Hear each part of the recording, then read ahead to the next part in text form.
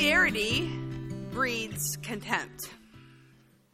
Most likely all of us have heard this, said this, thought this. It means prolonged exposure to someone causes us to think that we know all about that person, to the extent that we may lose respect for them. In other words, experiencing someone on a regular basis can make us blind to who that person really is. They've become so known to us that we focus on how they are known to us and maybe their faults rather than their virtues. Many writers have used this expression to help readers grasp various relationships, but the origin of the saying is believed to have come from Aesop, the Greek storyteller who lived in the 6th century BC.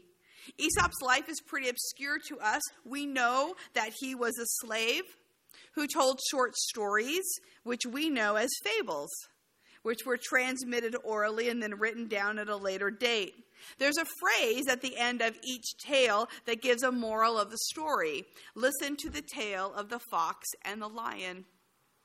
When first the fox saw the lion, he was terribly frightened and ran away and hid himself in the wood. Next time, however, he came near the king of beasts. He stopped at a safe distance and watched him pass by. The third time they came near one another, the fox went straight up to the lion and passed the time of day with him, asking how his family were and when they would have the pleasure of seeing him again. Then turning his tail, he parted from the lion without much ceremony. The moral of the story, familiarity breeds contempt. Now, what's interesting to me about this fable is that I would not have guessed that this story would be where the saying is from. We use it in a different way today, maybe more like this. There were two lions who settled down to live in mutual harmony. One grew tired of how the other was always tearing into their food in a disgusting way and started eating alone so they didn't have to watch it. Familiarity breeds contempt. Or there were two foxes who knew each other well because they grew up in the same wood. One went away while the other stayed to live in the same place. On a fair day, the one who went away came back to say, "Hello." The fox who stayed was dismayed to see the other return because that fox had done well for themselves and the one who stayed home had bad feelings about them. In every way imaginable, the fox who never left was mean to the one who did until they departed again, never to return. Familiarity breeds contempt. Now, this last fable that I made up describes the scene that we read today. Jesus has decided to come home for a visit. We know from earlier passages his relationship with his family is strained, and they have made their feelings known that he should stop this nonsense he calls ministry. We don't know why Jesus chooses to go home now, except in the next section, we see him sending out his disciples to teach. So perhaps he's trying to model for them what to do. If that's the case, the disciples might be scared to go after they see what happens to Jesus today. So, Mark chapter 6, 1 through 6. Listen to what it says. He left that place and came to his hometown, and his disciples followed him. On the Sabbath, he began to teach in the synagogue, and many who healed him were astounded. They said, "Where did this man get all this? What is this wisdom that has been given to him? What deeds of power are being done by his hands? Is this not the carpenter, the son of Mary, the brother of James and Joseph and Judas and Simon, and are not his sisters here with us?" And they took offense at him.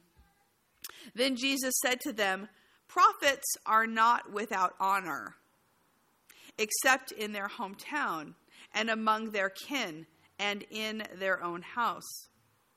And he could do no deed of power there, except that he laid his hands on a few sick people and cured them. And he was amazed at their unbelief. Then he went out among the villagers teaching. There's another popular saying that says, we can't go home again. This, of course, means that coming back to the place where we grew up will be different upon our return. We may expect or just wish for it to be the same, but that is rarely the case. Often our return is different because we have changed in the interim. We've come back with more experience and knowledge than when we left. In this scene, the difficulty that Jesus encounters in coming to his hometown is because of the reception he receives. As we've seen, it's not a warm embrace. Like the fox, the people were fairly certain they knew all about this guy who'd come back to see them. His familiarity to them made them question everything about him, so that as Jesus re-enters the place where he grew up, he and the townspeople are mutually shocked by how they find each other. This morning we're going to talk about how the townspeople react to Jesus and then his response to them. So may the Holy Spirit speak to us through his word. The people of Nazareth are astounded by Jesus' teaching in the synagogue. This is what Mark tells us. We assume the last time they saw him is when he began his ministry, and they knew him as someone who worked with his hands, not someone who was formally trained as a rabbi. Notice that by their own admission, they believe he has wisdom. They believe that he can do miracles, but they discount the good he can do because of what they know about him. He has come home an accomplished teacher who utilizes God's power in great ways. But they focus in those markers that discount him in their view of the world. He's a carpenter. His mother lives in our town. She's a single mom. We know his siblings. It's offensive to them that he would try to raise above his station to teach them something. In their time, of course, in many times and places, class lines were rigidly defined. One did not break out very easily. People were expected to stay in their position that they were born into. They looked at what they knew to be true about him, and they thought, yeah, we know this guy. And they thought that's all there was. In our time and culture, we often celebrate the fact that Jesus was a carpenter, that he worked with his hands, that he was a common guy, that we can relate to him. But for them, this would be a discrediting factor. We recognize that there's a place for discernment. They were correct to listen to what he had to say. It was smart for them to see if he was from God. They believe he is, but they can't accept him. Pretty much this is pure prejudice, isn't it? It pretty much sums up what's happening. They dismiss him quickly regardless of his sound teaching and helping others because he lacks so much in their eyes. It's even more than keeping him as a cute 10-year-old that they watched grow. They dishonor God by demeaning the one he sent as being no more than what they can observe about him on the outside. This happens every day in our world. The bias and the prejudice. The townspeople are trying to keep Jesus in his place. And this logic has been used against young people and women, people who don't have education, people of color, refugees, newcomers in any context. Basically, people who have no power. And the questions asked here are meant not really as questions. They're meant to remind Jesus that he has no voice there. It's meant to shut him down. Jesus is more than rejected here. He is branded as a nobody who lacks standing in his community. They're amazed at his teaching, but choose not to embrace him. Instead, they choose to be offended by him. He is graciously offering truth, and they are insulted. Now remember that this comes right after Jesus heals the woman by her just touching his cloak. It comes right after the miraculous rising of Jairus' daughter. Remember, Mark has been telling us people are coming in droves to see Jesus. They can't wait to hear him. They know he's come from God. And here, Jesus comes to them, and they will not have him. I have often heard people say, if only Jesus would come and show himself to me, I would believe in him. Here Jesus makes himself real. And do they believe? Others lament today how, they've never seen a miracle. Wouldn't it be great if Jesus could just give me a miracle? Then I would believe. Here Jesus performs miracles and they're not impressed. I've heard other people say, if God would only tell us what to do and tell us who he is, I would be a better person. The world would be a better place. Here Jesus is educating the people and is being rejected. His presence, his teaching, the miracles he does here show us that they do not automatically produce respect, much less deep faith. I came across a good quote from Stephen Colbert this week. We might expect humor, but remember, humor runs deep. Here we go.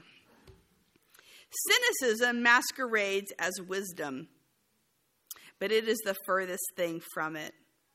Because cynics don't learn anything. Because cynicism is a self-imposed blindness, a rejection of the world because we are afraid it will hurt us or disappoint us. Cynics always say no, but saying yes begins things. Saying yes is how things grow. So let's pause and think about all this for a minute. Who are those that we have treated with cynicism, thinking they have nothing to offer us? Are there those that we have used our influence against in a way that was unfair and not right? Who can we pray for? Who in our lives has discounted Jesus because of the small amount of information that they know about him, but have truly missed who he is? You see, in many ways, we are not different than those from Jesus' hometown. We have prejudice. We have judgments. So where is God urging you to say yes so that you can grow? On the other side, we see here how Jesus cannot understand their unbelief. Mark says Jesus was amazed by it, not in a good way. First off, Jesus takes their offense in stride. He gives them a wisdom saying about how prophets have honor except in their own town and with their own family and in their own house. With this statement, he is stating the truth that we see here. He's not excusing them, but he's saying what we all know to be true. Familiarity breeds contempt.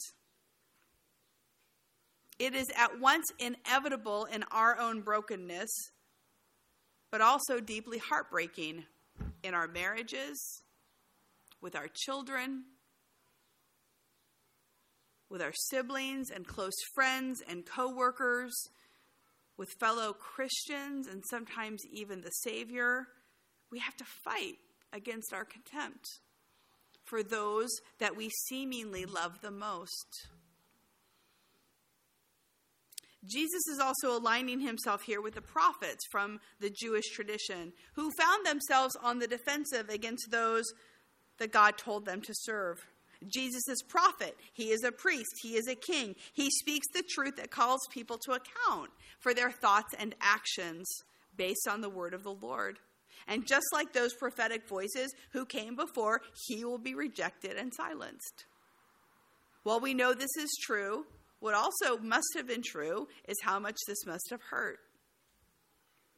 Because when we stop and we think about the times that we have been rejected, when we have been shunned by those that we loved, those that we trusted the most because they knew us the best, just because Jesus expected it, just because he is God, doesn't mean that it didn't devastate him. Honestly, as we read this, we understand how easy it would have been to just say, okay, and give in on a human level. That's something we have to think about. How do we respond to criticism based on what people just see about us or only superficially know about us to be true? It makes us angry.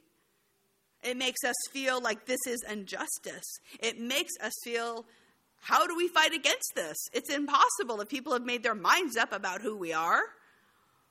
But part of us wants acceptance so badly that sometimes we just want to give in. And Jesus says no. He's teaching us something hard here. He is willing to be rejected. That's not a lesson that we want to embrace. But it is a huge truth for those who follow him. A huge truth for people who will be rejected, who will be shunned because of professing Jesus, because of our love for him. We have to decide, who are we going to please? Him. And not people who want us to be part of their system. We don't want to compromise who we are, however much we want to be included. The result of all of this is that Jesus could do not much work in Nazareth, which is what it says in verse 5. Does this mean that Jesus limited his power because they were not believing in him? Or does it mean literally he could do nothing? As we read this, we're reminded about how those who listen to teaching have responsibility and how they respond to the Lord.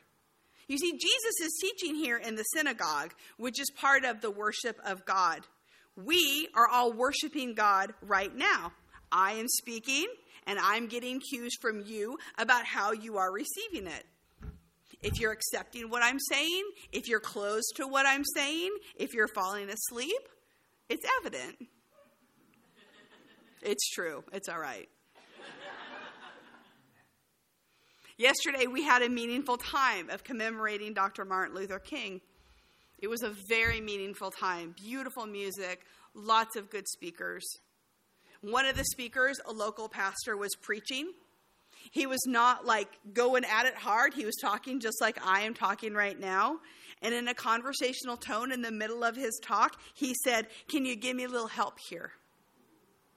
And the congregation said, "Amen." You see, he was wanting to make sure that we were with him, that in his exhortation and in the truth he was saying, that we were paying attention. Because a sermon is not a monologue, my friends. It is a conversation between the preacher and the audience and the Holy Spirit, who is here speaking to us at a level that I'm not really utilizing, right? That God is going underground and talking to our hearts and minds. So are we really receiving him? You see, Jesus is having a hard time because there was no acceptance of who he was. So his impact was limited because they didn't want to hear it. But there's often blame put on the speaker if he or she isn't great. But as congregants, we have a responsibility to listen and to respond. My pastor growing up used to tell the youth group that God can speak even through the worst of sermons. I think we were complaining about how the sermons were dry or something like that. And he goes, you have a responsibility too. The Holy Spirit can speak even through the worst of speakers. Can I get an amen? Amen? In the book of Mark, faith is a huge theme. It is a crucial piece in receiving what God has come to give. God cannot be limited, but he will restrain his power when he chooses not to override the will of the people. That is what is happening here. He is amazed at their unbelief. But he accepts that it is the reality of the situation, and in the end, he chooses to move on. He keeps doing the work that he was meant to do, and they stay in their old ways. Not moved that the King of glory that they had nourished, that they had taught, that they had helped to grow up had been among them. They could have known him well had they looked at his heart, had they taken time to assess who he really was and what he was really saying, and the sincerity of his motivation. What a loss. In Aesop's original fable, the fox does not see the lion for who he really is. He talks to the lion, not remembering that at any moment the lion could pounce on him. The people of Nazareth do not see Jesus for who he is. God himself, who had come down from heaven to love them and offer salvation. The lion allows the fox to talk to him as if they are equals. But we know certainly that this is not the case. At their reunion, those who know Jesus well treated him with disdain, believing that they were far above him in their station. In both cases, there is a danger of immense proportions, for life is at stake in very real ways. Although Jesus makes himself vulnerable to humankind, we must not forget that he is the ruler over all. So as we wrestle with this passage and who Jesus is, let us continue in worshipful prayer before him, asking him to speak truth to us. Thank you for listening. If you would like to learn more about the Free Methodist Church of Santa Barbara, you can visit us online at fmcsb.org. We pray this message has been a blessing to you.